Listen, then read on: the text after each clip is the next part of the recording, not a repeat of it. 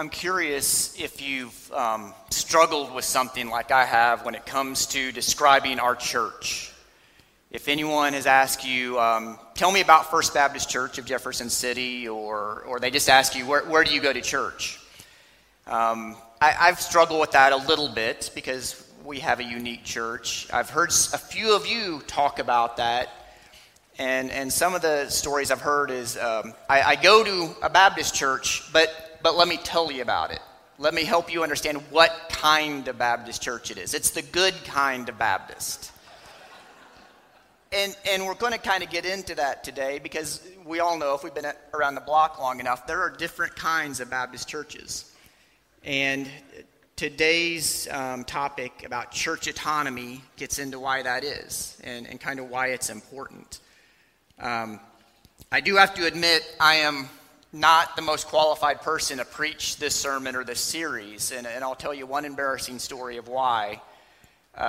Years ago, when I was applying to the University of Missouri in Columbia for college, I was filling out, back before the internet, I was filling out my paper application, and there was a question I got to about my religious preference.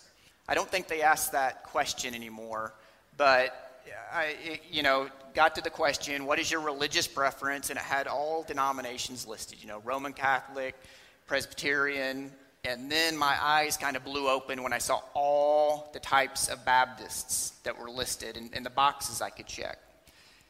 Everything, Missionary Baptist, Southern Baptist, American Baptist, National Baptist, on and on and on and on. And as a 17-year-old kid, I knew on Sunday mornings my mom drugged me to a Baptist church, but that's all I knew. I didn't know what flavor or type of Baptist church it was. But I put my teenage reasoning skills to work, and I realized, okay, I know I go to a Baptist church, and I know I'm American, so obviously that makes me an American Baptist. So that's what I checked right there. Later on, when I paid a little bit more attention, I realized, like many of you, I grew up in a Southern Baptist church, but I had no idea that didn't mean anything to me back then. So I'm a little bit apprehensive about this sermon series because I'm not the most qualified. I know there are people listening right now who know more about church autonomy, other Baptist doctrines than I do. I readily admit that. And I'm also a little bit nervous because this topic can be kind of dry. There's some history involved, so there's some things like that. So I will do my best not to put you to sleep. But as I've talked to a few of you in preparation for today and the Sundays to come, I invite you to hang with me because this is important. What makes us a Baptist church and some of the things we're going to tackle in the coming weeks. Really, really significant. If my battery just went out or what on me, Jeff, but maybe let's use this one right here. The things we're going to talk about in these next couple of weeks are really, really significant, especially for the time we live in right now, where it seems like if you don't agree with me, I'm done with you, and we separate ourselves and move on. When we live in a time when there's so much fighting for power and control, where there's just so much in our culture that makes it tough. So these are important topics, even though they seem maybe kind of dry and not that exciting. So please hang with me. So today, church autonomy. Autonomy is one of those $10 words I don't use very much. So I turn to the internet, to pull a few definitions of what that means.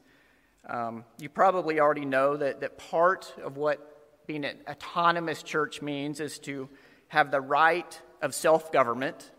We're a self-governing congregation. Having the power to make our own decisions. We do. We make our own decisions. And to function independently without control of others. All of that it describes what it means to be a Baptist church and what it means to be First Baptist Church. We have all those things. We have the freedom to do what we feel God leads us to do. And just share with you a few 4 examples, what that has meant for this congregation over the years. Back in 1970, when about 200 people from this church felt led to go start another church, they did that. I wasn't around back then. I imagine they had some conversations with others, but they started that other church, which has led to Concord Baptist Church here in town, 1970. Didn't have to ask permission, didn't have to say, can we do this? Felt God led them to do it and made it happen.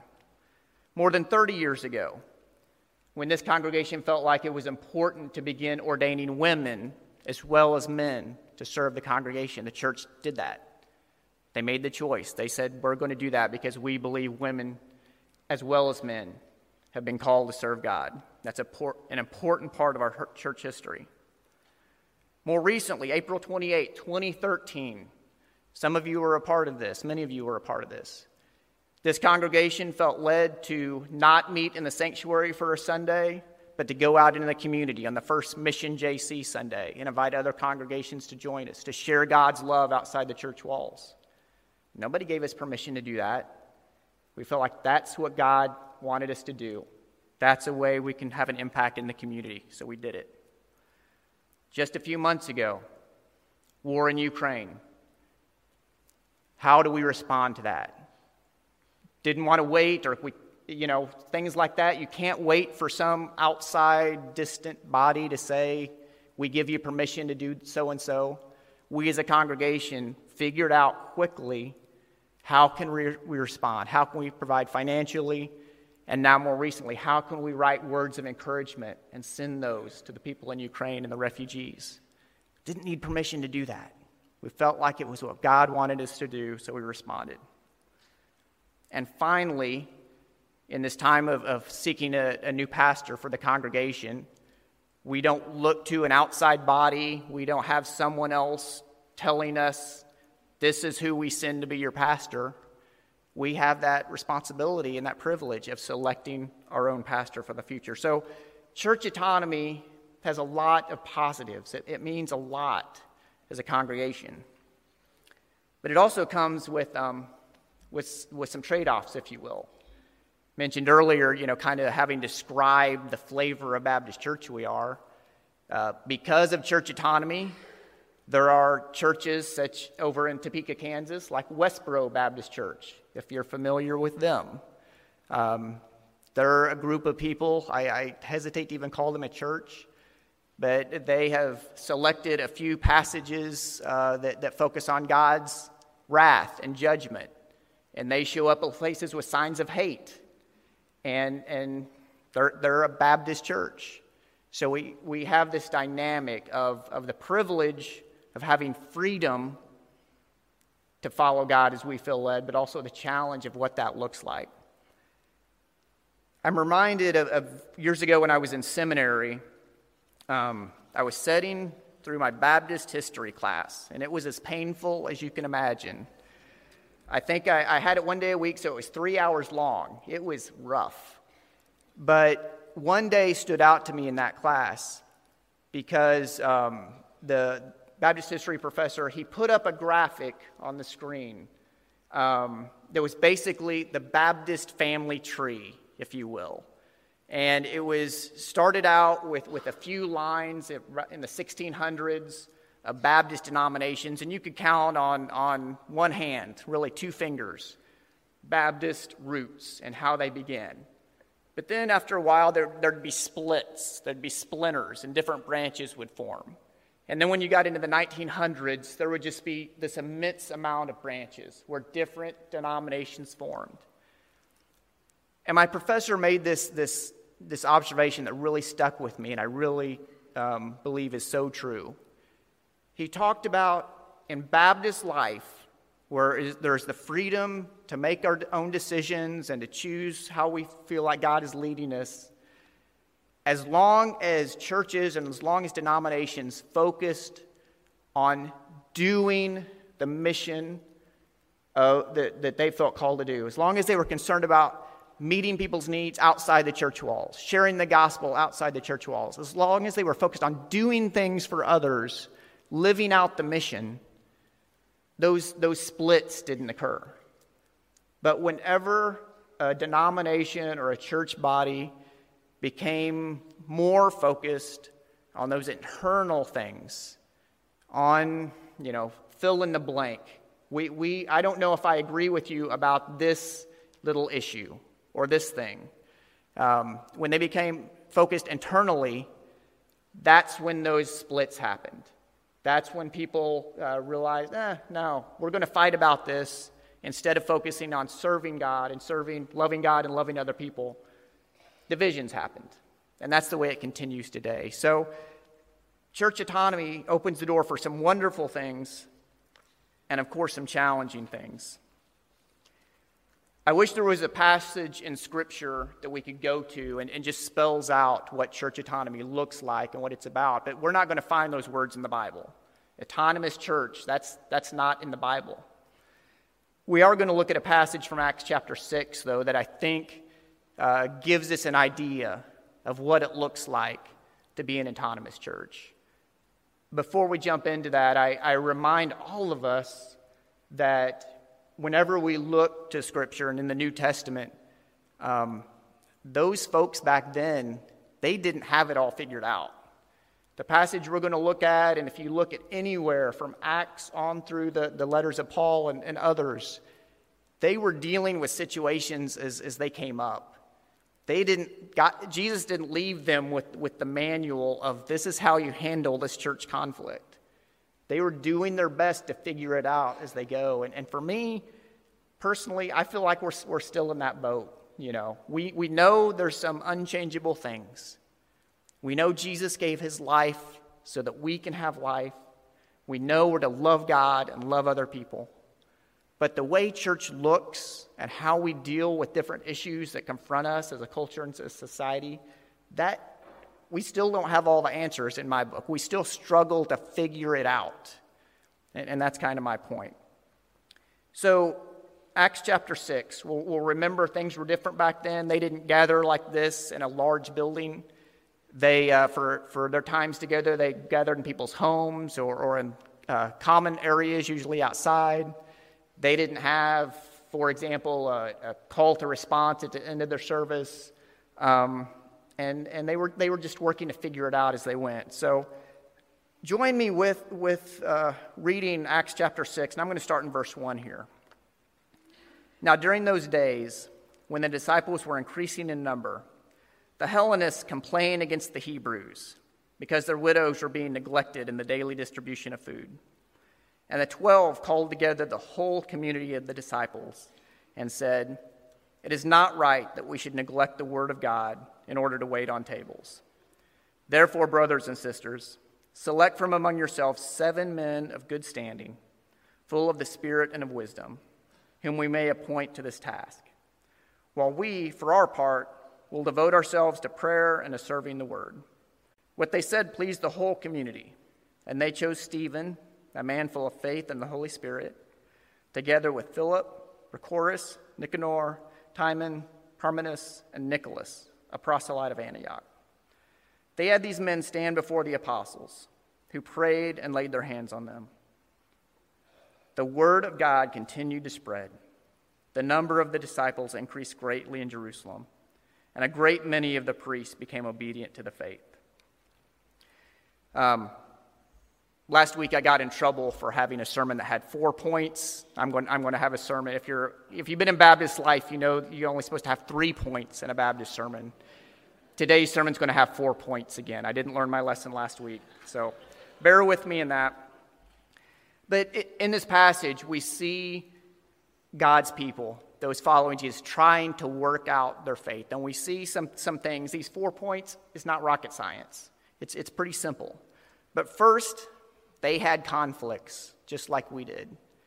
We see in this story there was a separation, a division, a rift forming between 2 groups of widows. The Hebrew group of widows, who is the more traditional, the conformist, they fit in. Nope, they didn't rock the boat, nothing wrong there. And then the Hellenistic Hebrews. And what that means is it's talking about the Hellenistic widows were those that had adopted the Greek culture.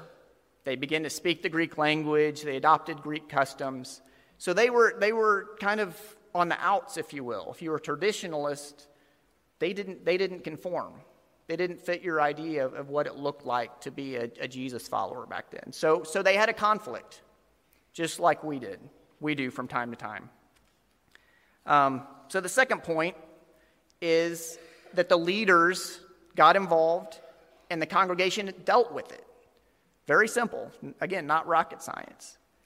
But instead of ignoring it, instead of having hush-hush side conversations that tend to only make matters worse, instead of just letting the rift continue on, people got involved and they dealt with it. Said, here's a problem. Let's figure this out together. I don't maybe necessarily agree with you. You may not agree with me, but let's talk it through. Let's get it out on the table. And the leaders came up with their concept of, okay, this is a solution. This is work. We felt called by God to focus on this, to focus on preaching, focus on teaching the word. We need to involve some other people here. And it doesn't get into this too much, but personally I feel like, there was the potential here for those nitty-gritty things, those things that lead us to division, like I talked about earlier in church history, that could have easily happened here. But the leaders and the congregation felt like the most important thing is taking care of people. It doesn't matter if they're Hellenistic widows or Hebrew widows. They're people that God loves and needs to be taken care of. So let's figure out a way to take care of them. And that's what they did. So that's really the third point. They remained focused on what God had called them to do. Instead of getting worried about, all the internal things that divided them, they're committed to staying focused on loving God and loving each other and loving people as a whole. They did something about it. They got involved and they responded to that. And did you notice how that story ended, how that passage ended? When I was younger, when I would read the Bible, I would often look for a formula that I could kind of pull out. And I felt like, Todd, if you just live by this formula, then you'll be the perfect Christian, if you will. If I do A, then God will do B. If I do this and that, then God will be with me, kind of thing. And I found as I've gotten older the danger in that. I talked about last week about sometimes we can be exactly where God wants us to be, and it be really hard. So our situation, our circumstances don't always affirm, that we're doing what God wants us to be. But in this situation, you see that last sentence there? The word of God continued to spread. The number of the disciples increased greatly. The church was in a position where they could have easily let a division tear them apart. They could have chosen sides. They could have, argued about it, fought about it. But they found a way to focus on what God called them to do. Love God, love people. And God worked through that, and God blessed that. And while I resist formulas, I think this is something that's consistent throughout Scripture. When we honor God and do our best to follow Him together, God shows up. God blesses. God works through that. And then people take notice of that, and people are attracted to that. People are drawn to be part of a congregation that is concerned about more than just themselves. And I think that's a universal truth that this passage brings out. So church autonomy may not be the most exciting thing to talk about. And this is just kind of the tip of the iceberg. In the coming weeks, we're going to deal with some things that are even more challenging. And honestly, I ask for your prayers as I prepare for that, and I ask you to pray for our congregation as we talk about some of those things that are a little bit more controversial or a little bit more divisive, because they're important to us, not only as a congregation, as we think about now and in the future, but as each of us, as we follow Jesus and try to figure out how do I live the Christian faith in this divided world, they have implications for us in that as well. Let's pray together. God, thank you so much for being with us today. We thank you for your word. We thank you for stories like this in Acts 6 of how your people dealt with different things, dealt with conflicts, and how they looked to you and followed you. We thank you that you're present with us today as we do the same thing, as we stumble through this world, doing our best to follow you, doing our best to love you and love other people. And Lord, now as we come to this time of response, help us to listen to your voice and respond as you lead us. We pray all this in Jesus' name. Amen.